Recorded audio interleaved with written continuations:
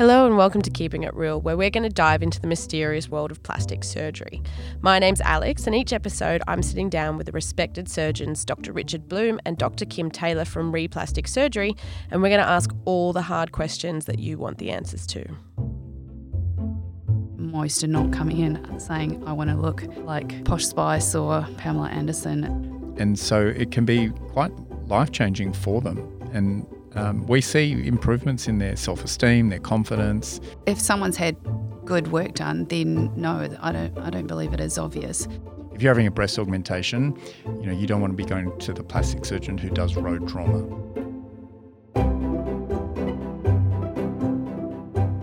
Fillers and anti-wrinkle injections are all the rage these days. They offer a quick way to plump up your lips or smooth out the wrinkles. But while these injectables are affordable and can have an incredible effect if well done, how much do you really know about them and are they safe? This episode we're joined by special guest Dr. Lisa Freeman from Replastic Surgery, who is an expert in facial rejuvenation. So welcome to this special episode, Lisa and Kim. Thank you. Hi, Alex. Lisa, you're obviously our special guest. We're going to be talking about fillers and injectables. How popular are these? It seems like they're getting more and more popular every day. Yeah, I feel like it's more and more popular every day, especially for the younger generation, or it's less hidden, I suppose, for the younger generation. So older people might have it done, but they're less likely to tell their friends about it. They might keep it hidden from their husbands or whoever, but the younger generation, they'll come in with their girlfriend. So they'll both get it done at the same time, sort of thing. I feel like, it's become a bit more of the norm for them compared to my generation, I guess. All right, well, tell us a little bit about what fillers are and what they do. So fillers, we only use non-permanent fillers in our practice, and they're mainly the hyaluronic acid type fillers that people will generally say dermal fillers sort of thing. So they basically fill outer space, whether that's, they come as like thin, thick, so depending on what area you're having it done, it will depend what filler you use. But in general, they're there to reinflate what you once had. And so obviously there are brands that everyone knows that we're not allowed to mention, yes. but it begins with B and rhymes with Otox, so people will know what we're talking about. But is a filler and an anti-wrinkle injectant the same or different? No. So fillers, as I said, sort of fill in a space, and anti-wrinkle are the B ending in X thing. Yep. They stop the muscle from moving for a while. So basically by doing that, it might look like it's got rid of the wrinkle, but it's just because you're not using your muscles for that period of time that it sort of just smooths out. And they can be used in combination and together. So just because you had one or having one, it doesn't mean you can't have the other. So someone that's got loss of volume, for example, can have the filler to fill out the space, but it can also have the anti-wrinkle to decrease the wrinkles or the divots that can then lead to needing to have fillers a bit more. Yeah, so sometimes they're good in combination, and then there's other areas that are really just really for filler, and other areas that are just for the anti-wrinkle. So when someone comes in and they say, I really like the lips on Married at First Sight, what is your response, I guess? Do you go bigger is better, or is it subtle? Yeah. No. Everyone has their ideal of what they like the look of, but then you also have to look at the patient's face and I guess what their lips are now and what suits their overall face. So big lips maybe look good on some people, but not on everyone. So yeah, it's very individual. And do you have to keep, once you kind of get them, can you go back to normal afterwards, or do you have to be careful? No, you don't have to get it. So it's not going to redone. stretch and then you're in a bad position. No. And I always say to patients of mine that often they'll sort of bring it up with me about, oh, you guys do injectables here as well. And, I've thought about that for a while. And if there's surgical patients that have been coming in for a while and they sort of see the information we have around the practice, or they've followed our social media. And I always say, Lisa's a great person to see, to have your first treatment for something like that, because she's sensible and she's subtle, and you're not going to walk out the door if you're having something for the first time ever looking like those absolute ridiculous people that you see on TV. And it's much more of a sensible approach to start with a small amount, and you can always add to that, then be like, no, I want to go above and beyond, and then be like, well, okay, well, that's not really what I was after. So it's much better to be subtle and, as Lisa said, enhance what a patient's already started with. So you can't completely change someone's appearance. So you've got to work with what they start with. Yeah. Lips is obviously the one that everyone kind of focuses on, but you can use them in other areas of your face, can't you? Lots of different areas, so everywhere. So forehead, brow, under your eye, tear trough, cheeks, nose, lips, chin, jawline. Well, I have noticed on Instagram there seems to be a lot of chat at the moment about kind of creating a cheek bone. That's sort of been around for a while, I would say. So, so the definition, they would sort of want to define their cheekbones more. So that's sort of been around for a while. I guess the jawline maybe is a bit more in vogue, I guess, that, that's the latest thing is people, wanting to have their jawline. You don't really want to have a big jawline because on a woman it's actually masculinizing, but you might want to just, with age, you get the jowls happening. So it's more that you want to camouflage them, and you want there to be a straight line, but you don't actually want it to be bigger. So it's sort of the way you inject it. So you're injecting sort of more under rather than next to. With a male, you want to do it really next to in a way, because you do want to square their jaw, but a female, you want them to be feminine. Much more subtle. Yeah. Kim's obviously highlighted that you guys do take the subtle approach. You're all about safety and health. Unfortunately, there is a lot of practitioners out there that are not the case. What are some of the dangers of using injectables in the wrong way? Okay, well, I guess we touched on the more is not always great, so bigger is not always better sort of thing with lips. So just doing the right thing for that patient is one of the things. So that's not going to cause any major medical problem, but it just won't be a good look. And then medically, I guess you could possibly put filler into a vessel, and the worst thing is sort of, especially in the sort of nose, and this we call the glabella sort of area, sort of this part of the face is really so that's you between can't the see brow, that, kind of. Yeah.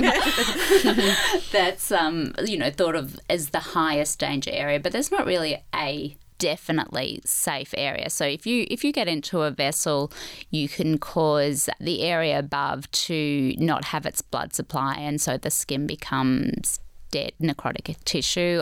And the worst one that I think there's maybe only been one case in Australia is blindness. So if it gets into a vessel and that vessel then connects to another vessel that supplies the eye. In that case, was that in Queensland? I think it was New South Wales, but I could be wrong. It wasn't Victoria, I remember that. Was that an issue of an untrained practitioner? Or, is that an issue, or is there always an element of risk to having a filler? I think there's always an element of risk. That's just most procedures, there's going to be some element of risk, and the patient needs to be aware of that. But the risk is, in general, very, very low. And so there is some risk, but it's also the way you do it. So to decrease that risk, in other words, so you could do, I guess, everything right and maybe not have a great outcome, but I don't know. I would say that the risk decreases if you do all these things. So if you only inject small amounts, not under high pressure,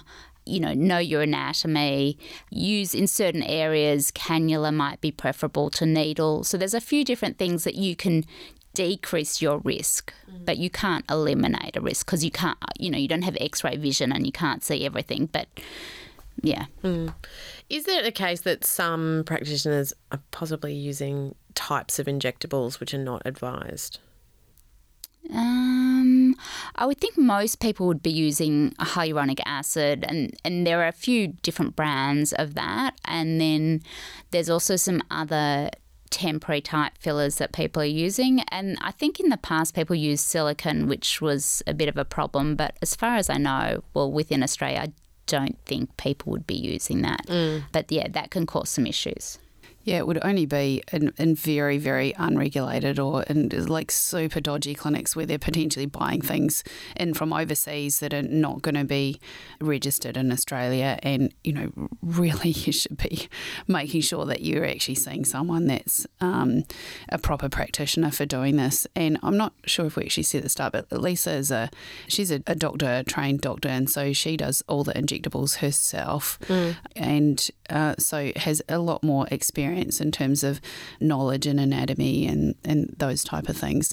And just touching on the silicone, so probably quite some time ago, I think, was when that was last done. And obviously we've never done that in our practice, but I've seen a bunch of patients who've come in for surgery wanting silicone removed from tissues. And it is like I've tried to operate on some lips before to remove some silicone that's been injected there, and that is You can't. It is no fun. And the good thing about the hyaluronic... Are these the permanent fillers that you were kind of referring to? It's just like, you know, liquid silicone that was used. There was one practitioner who's been deregistered in Melbourne now that used to use a lot of that in the face. And so, you know, a lot of patients that have been deformed by that over time. And the other thing about the hyaluronic acid that Lisa uses in all the products is that there's actually an antidote, like there's a reversal. So there's a product that can be injected in which dissolves it. Okay. So if there is a risk that the skin looks like it's compromised, then that can be injected straight in to essentially make that go away. Or if you've got an outcome that is poor, then which is, you know, very uncommon, but then it can be injected in to dissolve that away and essentially start from scratch again. Yeah, so makes things sort of less risky, I guess, in a way. Yeah. Are there any misconceptions about injectables that you kind of hear a lot? Or do you think most people are pretty well informed before they come in? Most people, well, a lot of people don't really know the difference between anti-wrinkle and dermal filler. A lot of people just want stuff done. They don't really know what. That's why they come and see the expert. Yeah. So, and then I guess we sort of touched on before about, say, certain areas. So, say the lips. If you come in and you've got no lip, you don't walk out with a huge lip. It's not actually possible from one, you know, lot of injecting. So, I guess it's a bit of an education sort of needs to happen as well. Is it something that can be achieved over time? Your lips can, yeah. So there is, even though the filler is only temporary, over time you can build it up. So, but you're still not going to have huge lips if you had no lip. But yes, you can definitely, the first time it's not going to be that much bigger, but then the second time sort of, you know, you can build on that. And this may seem like a weird question, but I've never had an injectable before. Yeah, but what does we it can feel? change that. Yeah. What does it feel like? So the anti-wrinkle injections, they don't have any local anaesthetic in them. So you feel it, but it's sort of... It's a few seconds of Yeah. it's like stab and a little bit uncomfortable. In some areas, sometimes you don't feel it at all. And then some other areas, it's like, oh, you know, that actually hurts a little bit. But as soon as it's stopped, there's no pain. Yeah, so it's very short-lived and it's not terrible pain. It's just like, I don't know, like a bit stingy maybe, and then it's over. And then afterwards you can't really notice it at all. No. No. The fact that and people keep coming back every 3 months means it's not that bad. Not like childbirth. Well, that was going to be my next question is how often should people get it done if they want to? So anti-wrinkle injections are generally, we say every 4 months, but everyone has, you know, gets rid of it sooner, later, but in general about 4 months. But yeah, so some people might be every 3 months and then other people might be every 6 months. Also depends a little bit about the area that you're having done, and also the dose that you've had. So yeah, but about every 4 months generally. And filler, Lisa, they Oh, yeah. last quite a bit longer, don't they, in some areas? Yeah, so filler, the question that you asked before, because we didn't talk about filler, how painful is it? So filler has local anaesthetic in it. Sometimes I'll have patients and they would have had anti-wrinkle before, and then I do the filler and they go, oh, that was less than than the anti-wrinkle, because there's actually local in it. It depends a little bit about which area you're doing. Again, some areas are more painful than other areas, but it's really not too bad at all. And then the second question was How often? Okay, so fillers, it depends again what area, what type of filler. Thinner fillers tend to last not as long as thicker fillers, but like lips might be more like 6 to 9 months, and the rest of the areas might be more like 9 to over to 12 months plus. I think, tear trough lip for me. It could be 2 years, yeah. Yeah, well over 2 years I'd say for that. So it depends on the areas area. that don't move as much, the product doesn't disappear quite so quickly. So I think that's the reason, isn't it? And it's also how deep it is. So tear troughs, you're going deep, and it's an area that doesn't move a lot, so it lasts longer. The same as the nose, it lasts longer. But if you're doing stuff in lips or around sort of this very mobile area, it's probably not going to last as long, and often you have to use a thinner filler in that area as well that doesn't last as long as thicker fillers. Okay. Yeah. Well, I think that answers the majority of the questions that I had as an uninformed person on this subject. But is there anything that I've missed that you reckon people really should know? There was just one other indication I was going to say in terms of anti-wrinkle injections. So whilst we call it anti-wrinkle, it can be used not just for anti-wrinkle. And from personal experience as well, that I used to suffer quite significantly from headaches all the time. And whilst the benefits of having a smoother forehead, like absolutely when I've had the injections, that I definitely have less tension type headaches. And the other really common area that Lisa does quite a lot of as well is into masseters. So those are your clenching your jaw muscles that a lot of people have tension and stress in those, grind their teeth, and so it's a reasonably common area to have injections in that helps stop with the grinding of the teeth, but can also transform the shape of someone's face. So where those muscles are huge and sometimes someone has quite a square face, it can narrow in that. So it really has a medical benefit as well as some contouring as well. I guess everyone assumes that it's just aesthetic. Yeah, but it really does. I mean, I'll have patients that, they frown and they don't like their forehead lines and whatever, but they say, I know when I need to have my Botox again because I start getting my headaches. Yeah. So it actually does relieve a lot of headaches. And also for the masseters, often, people will wake up in the morning with a headache from clenching so much overnight. So they're really symptomatic, and they go to the dentist, and the dentist says they've been grinding as well. So clenching and grinding are not fun. So it does work really well for that. And there was one other area, I guess, is hyperhidrosis. So sweating, excess sweating under the arms in particular. That's another use for it. Okay, great. Well, I think that sums it up. In terms of people that are thinking about getting it done and want to learn a little bit more, what would you recommend would be their first port of call in terms of research? They've probably already heard about it, spoken to friends, looked online. They're all, I guess, the first things that people naturally do. And then I guess it's just coming in and having a consultation and finding out more that way. Great. Fabulous.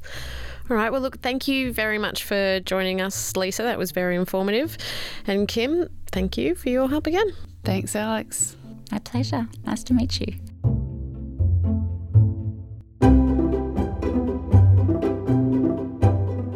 Thank you so much for listening to this episode of Keeping It Real.